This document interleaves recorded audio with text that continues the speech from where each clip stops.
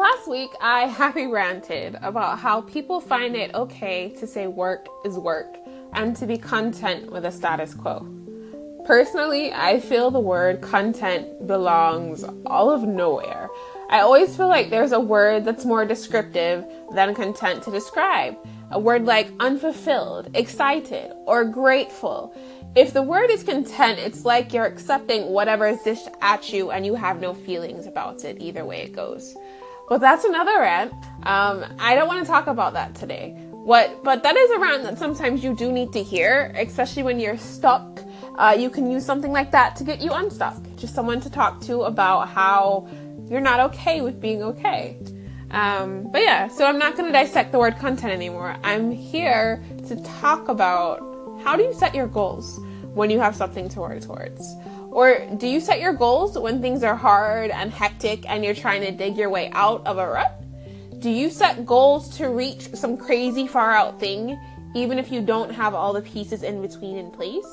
Or do you just set goals because it's Wednesday, or because it's Q1, or it's Q4, or it's January, etc.? When you're on your own boss, being your own boss is a really big goal for a lot of people. But figuring out how you're supposed to get there is always the biggest hurdle.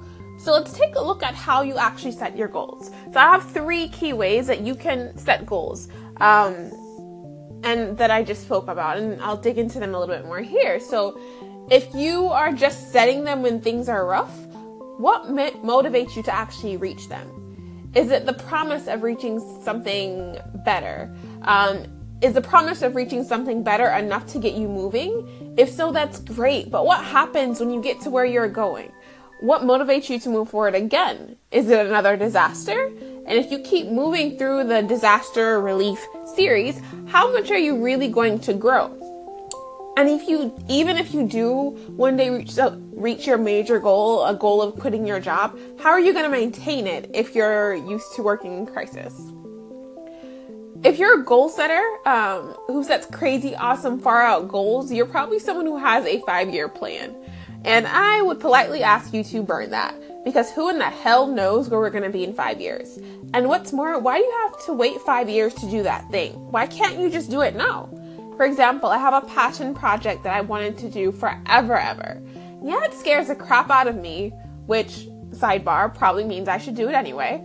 But I've decided recently to do it now, instead of waiting that 5 years, that 10 years until everything is perfect. I'm doing it now in a way that I can do it. And eventually I'll build to that goal that was my imaginary 5-year plan. Or more likely, I'll have another plan completely related to it. But if I'd waited to build my imaginary 5-year vision of it, I would have needed so many things in place before any of that could have happened. Okay, so are you in group 3 of the goal planners? I don't think it's a bad idea if you have to fuel and drive your own ship, which is what you do as a business owner. I wasn't always there, but now I'm a firm believer. Sidebar, again, I actually wrote and designed a beautiful 5-year plan a couple of years ago. Eventually, I'm going to look at it when I need to have a really good laugh, because it looks nothing like what I'm working towards right now. But anyway, setting achievable goals really gives your day purpose. Achievable goals is what I said. I know I talk a little bit fast. I want to make sure that we understood that. If you use a system that allows you to knock out all of the noise of your life and only focus on what's going to move you forward right now, you're much better for having some kind of plan. I speak about my system that I use all the time, Power Sheets plus a simplified planner. I'm really, really happy with it. When I'm not right with those two, I know I'm not right, and I know my business is not right. I can't work towards goals every day if I'm not sure what they actually are.